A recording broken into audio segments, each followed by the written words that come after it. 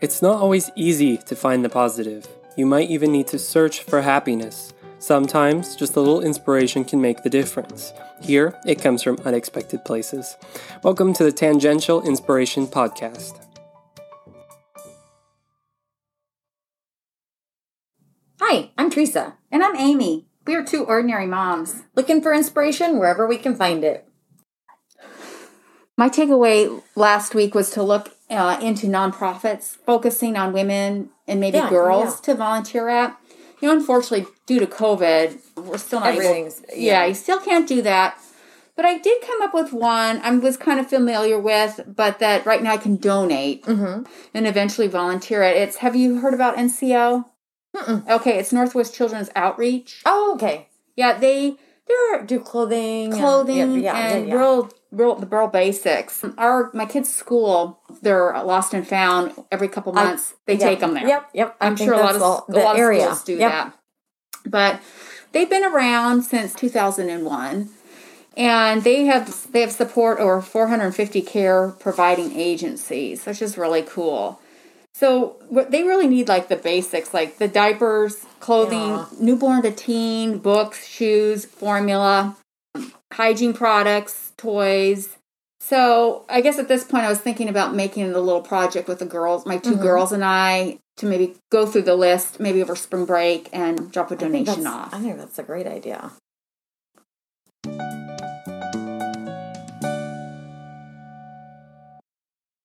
Last week you were talking about looking into volunteering after COVID restrictions lift, and it got me curious to look into how the pandemic has affected volunteering in general.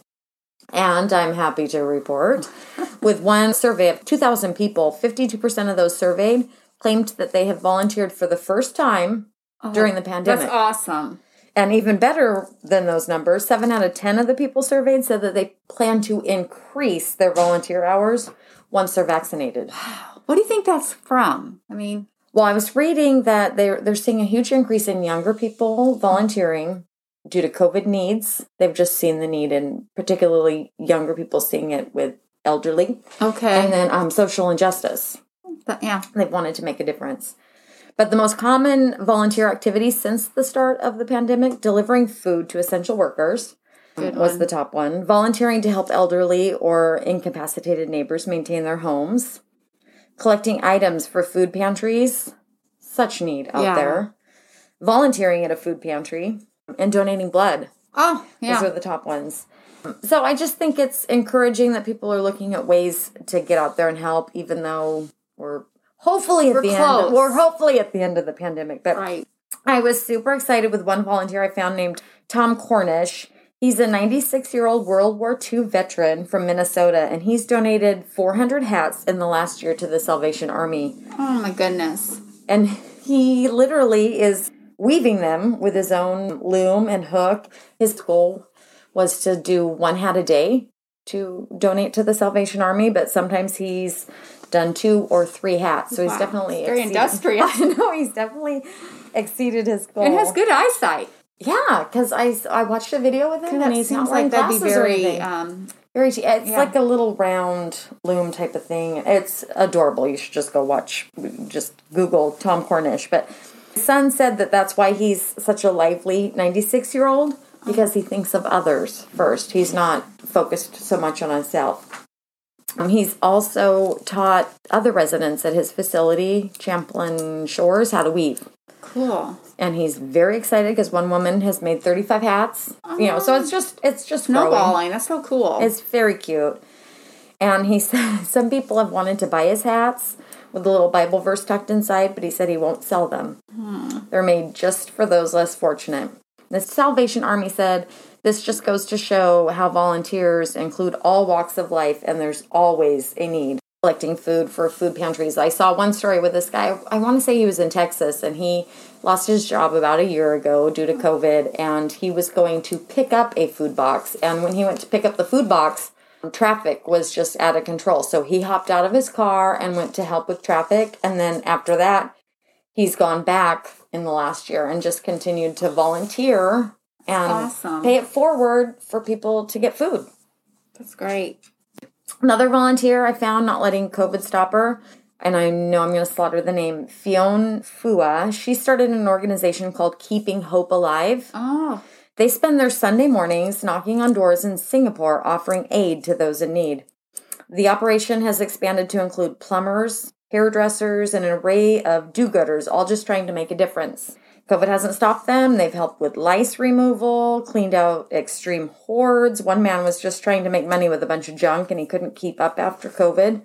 Obviously, he wasn't able to sell it because of germs and whatnot. And they were talking about cockroaches were everywhere, and so all these volunteers were full body personal protection and not letting it stop them. Fionn Fu has been volunteering for 20 years with this organization that she started, and she hasn't let anything stop her, including a hysterectomy. Oh. The woman, I kid you not, was wheelchair bound after her hysterectomy, but she still kept working for her volunteer. She's a Wonder Woman. Absolutely. She was, even in her wheelchair, she could work on wiring a fan for someone in need.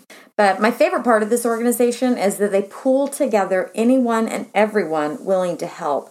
And I just love how it showed how much these huge projects that can be accomplished when people work together. For sure.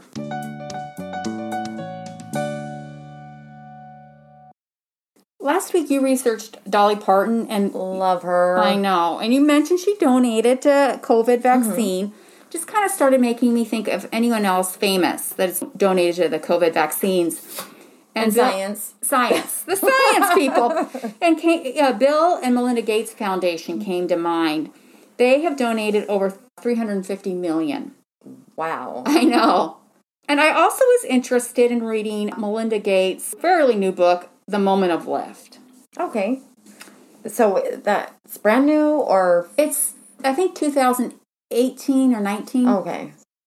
Because I've only seen it recently, but, maybe that's a pause with COVID. Yeah. So I have to say this book has changed me. I was so moved by this book, almost at times brought to tears. Aww. I know, it's very personally written. Mm-hmm. So that the voice is very personal, and I think that pulls at the heartstrings. Yeah. It's interesting. The title of the book came from a phrase, moment of lift, from one of Melinda's favorite spiritual writers, Mark Nepo. I'm not familiar. But he writes, something was lifted like a scarf on the wind, and his grief went silent, and he felt whole. It's very beautiful and kind very of deep. Yeah, very deep. Very deep. And then she was also inspired by the feeling of taking off with her children when they were young on a plane, and they would say, wheels, wheels, wheels, as anticipation.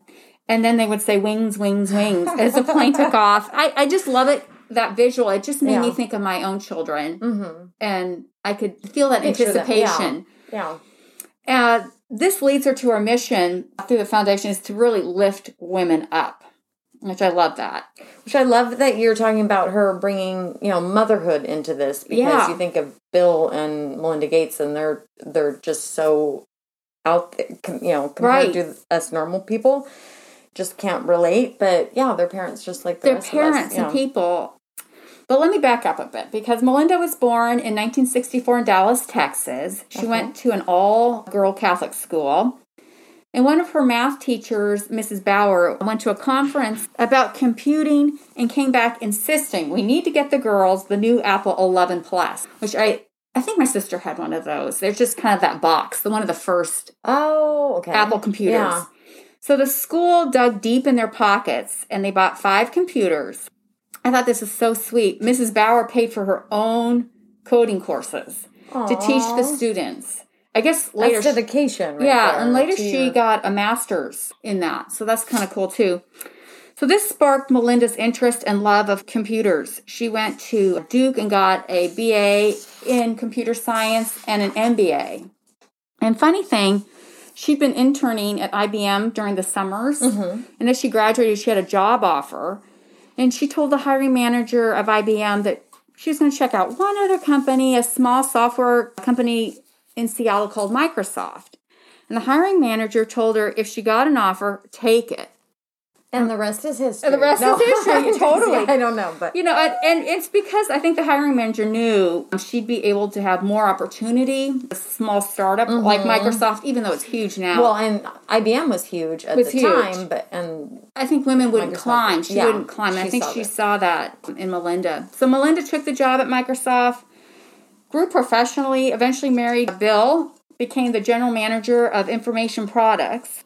And then after 7 years of working, they started a family, and she found out she was pregnant, and she decided not to go back to work, which I was really surprised to read that because she seemed like she'd be the one that would do both. Yeah. Did she not even going back part-time? No. I think she really thought, well, one, that's what women kind of did. I think she had that thought, and that she didn't think she could do both successfully. Do them well.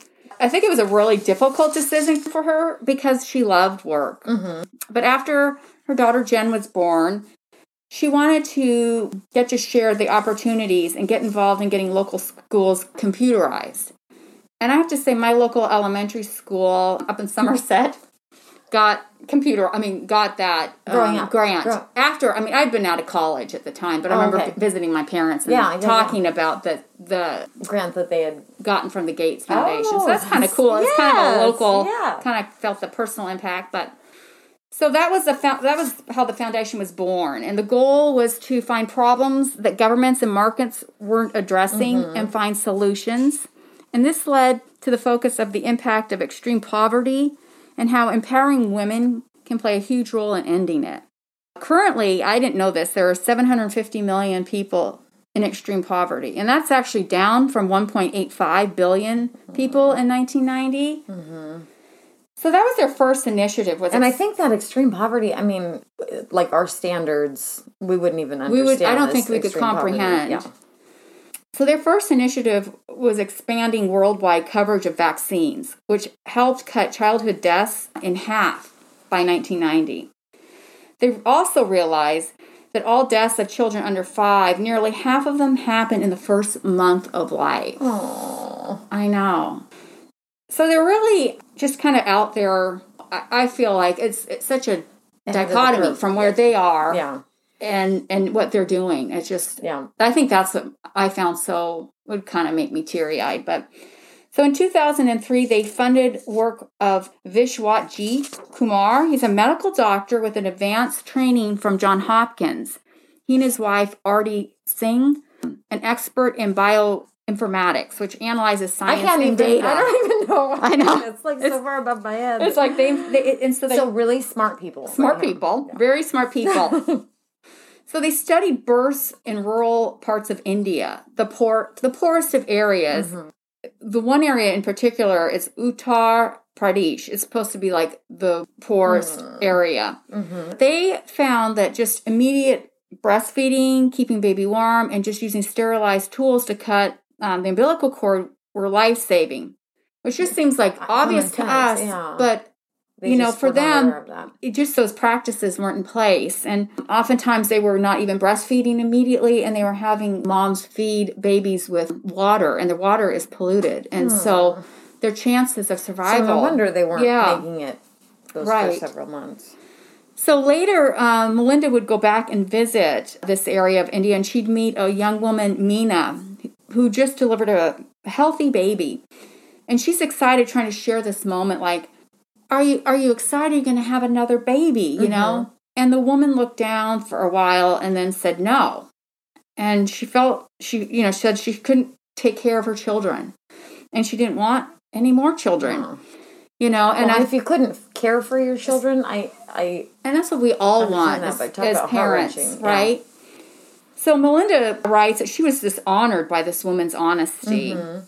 And then it kind of like... her vision kind of grew, and it became clear the next focus for their foundation was on family planning and on making contraceptives more accessible. That just amazes me, because you said she went to an all-Catholic school, so she obviously was raised Catholic. Yeah. At a time where contraception is not acceptable. Right. Well, I love that she's changing that. Yeah, and I think she reflects throughout the book on her own feeling fortunate that she could plan, do family planning. She could say, I want my oldest, and I'm going to wait 3 years and have my next one and wait 3 years. And realizing that not every woman out there in the world has those opportunities. And it's that cycle of not being able to family plan is what keeps these people in poverty. Extreme poverty level. Yeah, you're right. Contraception is taboo to talk about in many places in the world. Still. I know. Which is amazing because I don't feel like we should bring unwanted children. If you can't afford, there's a difference between, making sacrifices for your children and just not being able to afford to have more children. Right. And that's what we're talking about. Yeah, and moms countries that just can't. Having baby after baby. Yeah. With maybe 7 months in between, just getting pregnant and having a baby. So hard on their bodies, too. Right. We're talking the babies and the moms. One passage I was reading in there, she talks about when she first went, I think it was in India, seeing a 5-year-old boy carrying a young infant with a wobbly head. And mom wasn't around, but mom is probably forced back to work because she needs to support the family. Yeah. But I find it interesting, though, that it's only been since 1960 that contraception is made legal here in the U.S. I do not buy that. I looked it up because I was curious. Because she does talk about the history of contraception and the different... Why would it be illegal? Well, I think I think, again, it goes back to the church and judgment there and... encouraging being promiscuous. Exactly. Whereas these are wives that just can't afford to have more kids. Right, exactly. She writes of a woman in Nigeria, Sadie. She was married at 19. She had a first child, and then again, 7 months later, had got pregnant. Mm-hmm. And she had 6 children by the time she was 36. Oh my gosh. But fortunately, Sadie did learn about family planning and says when you don't learn about family planning, everyone suffers. Absolutely. I think that's what killed my grandma. I never got to meet my grandma Teresa because she had kids back to back. It ended up being the flu back in the late 50s, but child back to back to back to back. And it's hard on your body. Right. So it is definitely, everyone suffers without the family planning. Yeah. One of the programs she talks about in Kenya called Tupanj, which means let's plan. So she wanted to check that out because it had some success. Mm-hmm.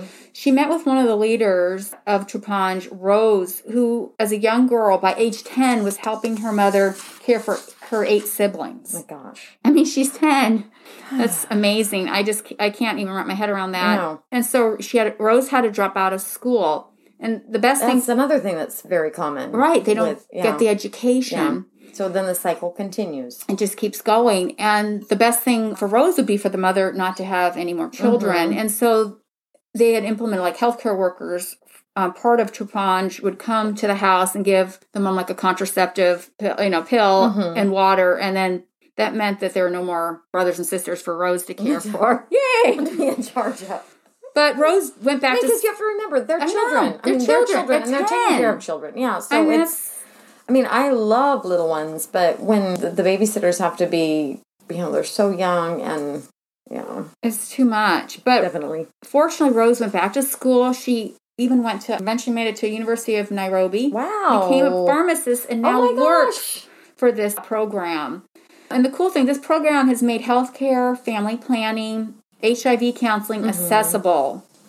Now, this book talks over and over about the cycle of poverty linked to women's empowerment and the wealth and health of societies. It's just so crucial. Girls needed to be in schools. She writes that of a visit, foundation colleague Gary met with a young girl, Sonia, in Kanpur in India. And these people live in trash. Just to kind of give you that visual. I've seen some pictures. And he was there meeting with the village women to talk about family planning. Mm-hmm. When Sonia came up and said, I want to teach her. And she did this kind of repeatedly. And he continued to talk with the women. Finally, at the end of the conversation, one of the women spoke up and said, we need a school. And so Gary's team did some research, and they found that the land that Sonia lived on was not registered with the government. So it was just and I don't know what the word is for that, but it wasn't registered with the government, so it wasn't getting any Funding services. Okay. By registering with the government, this allowed for government services like a school. So Sonia got to go to school. She got books and a uniform. So the lift was sending Sonia to school, which I just love that. And sending girls to school leads to higher literacy, higher wages. Which everyone wins with all of this. And that's exactly it. For everyone. And more productive farming. It also means reducing chances of early marriages, delay in first births, and helps mothers to plan their pregnancies. Which don't you want them to be planned? So later in the book, Melinda also writes about the silent inequality between men and women and our roles both in home and professional lives. She writes openly about her growth and work to develop a partnership with Bill in their marriage and foundation, which I really love this part. She writes of having a voice and sharing the experience of her foundation together, which is really crucial in their marriage. But initially, Bill was the spokesman for the foundation, even though early on in its development, she was the primary one working on it. Yeah, I thought that was kind of interesting. And Bill was still really involved with Microsoft at the time. And she said a real huge moment for her was when Warren Buffett just was donating a large amount of his fortune to their foundation. No pressure there. No pressure there. I think his generosity really humbled them. And so they wanted to do a big announcement. They were going to do it at the New York Public Library. And this was the first time Melinda was stepping out and speaking publicly about the foundation. At one point, they had discussed about dividing up the foundation, education going to one of them, and then the other working on the healthcare and family planning aspect of it to the other. Yeah. But they decided not to, and they decided to work together. Which I really love that, seeing that partnership and the discussion and they talk. support each other's causes. Exactly. Things that are important to each other. Yeah, I thought that was really fascinating. I think that says a lot about both of them. It really does. As far as their character.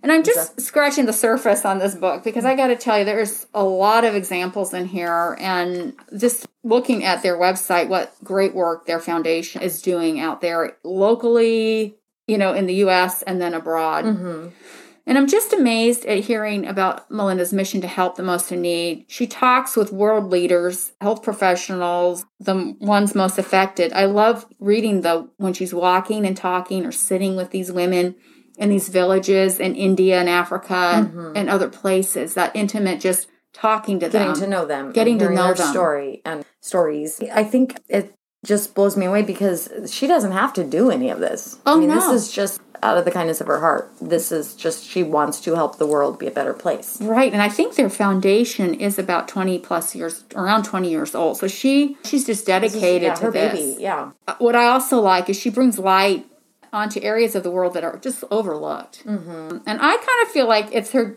I believe it's from her Catholic upbringing. It's the servitude, as a lot of kind of part of the Catholic faith is that service to your community.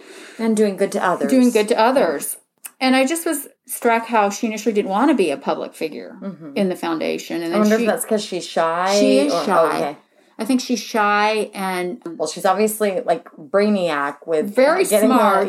Very smart, but I don't think that's, It doesn't transfer to... Initially. Yeah. My takeaway for this is kind of building on the other women that I've been kind of researching, like Bethany Hamilton and Kelly Clarkson. It's just... These women why do we only celebrate this in March? I don't know. Women year round. But just the confidence, I just so admire in all these women. They're all different, and they all have different... But strong in their own ways. Exactly. So it just has really been something for me just to kind of keep moving forward to what's my next step, and as things open up after COVID, I'm exploring... Yeah. And not feeling like you're held back by any rules, but you have the choice... Right. To make it what it is, or what you want it to be. And the last note is I really want to go up to the Gates, Bill and Melinda Gates Foundation Discovery Center up in Seattle. Now, is that the one that's right? Is it by the Space Needle? It might be. It's like off, I think it's off 5th. I don't know. Okay. It's been a while since I've been up there. But they have a lot of exhibits. To go too. Yeah, they have a lot of exhibits. I just think it'd be a great way to learn more. It'd be a great way for me to also, with my children. Yeah, good bonding. Yeah. With Bill Gates, this made me definitely more impressed with Bill Gates than I was coming into this.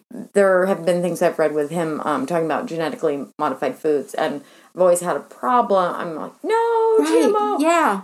But with his science background, his point is that we can, produce more rice. We can produce bigger crops to feed the hungry with some genetically modified foods. He's not talking about Frankenmonster stuff, but rice and grains and whatnot that could withstand drought, or is science helping feed the hungry. So I think, once again, Bill and Melinda Gates are doing a great job. Some fun facts about their home and then their kids, their children.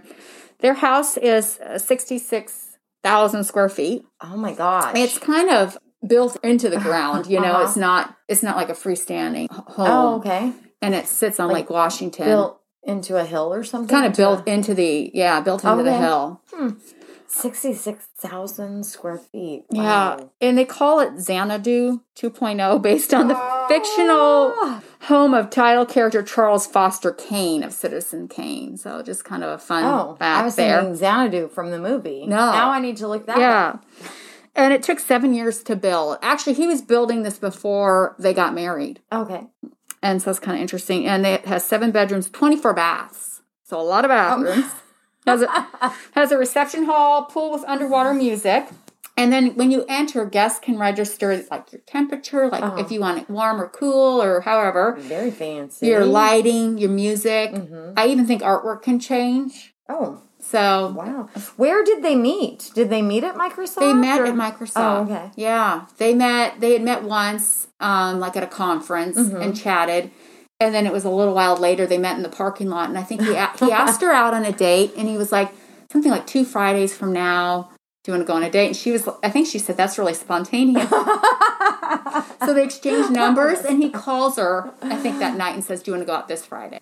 So I think it was a pretty cute story.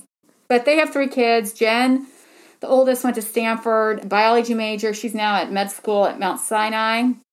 And then Rory, he's followed in Mom's footsteps. He got the BA in computer science and the MBA from Duke as well. Mm-hmm. And then the youngest one's 18, so she's like my oldest's age. Yeah, figuring out what she wants to do. She's going to the professional child school in New York, and she's also studying ballet. Okay, so 2 of them are science fields, and the third one to be decided. Yeah, exactly. Fun. Very fun.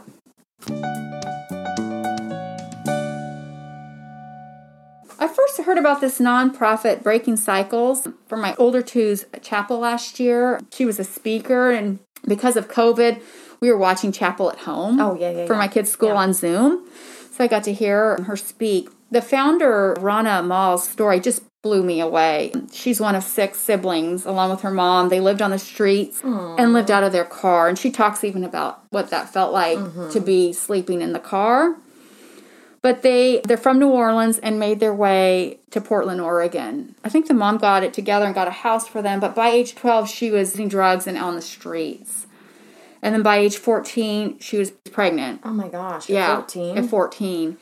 And she kind of had... See, the importance of Melinda Gates's... I know, and... education. It totally feeds back to just that. Getting, But when she found out she was pregnant and she was just desperate, she didn't grow up in a Christian home, but she called out to God just in a moment, like, God, show your just existence. In her desperation. Yeah. At 14. At 14. I mean, I can't believe it. And she said at that point, she just never looked back. She changed her life, and she really wanted to raise her daughter, take care of her. So she's 14 years older than her daughter. Yeah. Wow. But the amazing thing is she now serves the youth of Portland and founded this Breaking Cycles, which is a coffee shop, which is so Portland, and a bicycle shop, repair shop. So she's training kids to be baristas and fix bikes. Oh, that's awesome. That is so very Portland. It's really totally Portland. And, these kids are coming off the streets. They're addicted to drugs, alcohol, homeless, oftentimes really at a young age. And I love for a number of reasons. So to have just one person care for you that you can go in and talk to and feel loved. She knows where they're coming from. I think that's really pretty... Very important. Yeah. But I love that the floor of this coffee shop is made of 148,000 these pennies represent the youth that often are overlooked or tossed aside. Mm-hmm. And a lot of people throw away pennies. They do. Because they feel like they're not worth anything. Yeah. Exactly. And I have to tell you, after listening to this woman speak, the next day my son and I hopped in the car and drove over. It's over in Southeast. Okay. And so we poked our heads in the window. We just wanted to see the penny floor. And it was pretty cool because it was closed. Because it was the beginning. COVID. This was the beginning of COVID. But it left that kind of impression on us. Yeah. That you want to go check it out. Go check it out. Yeah. So... Very cool. Now I want to go check out not only the penny floor, but I wonder if they're open and serving again. Yeah, things opening up, hopefully. Like and subscribe. Follow Transgenerational Inspiration on Facebook and Instagram.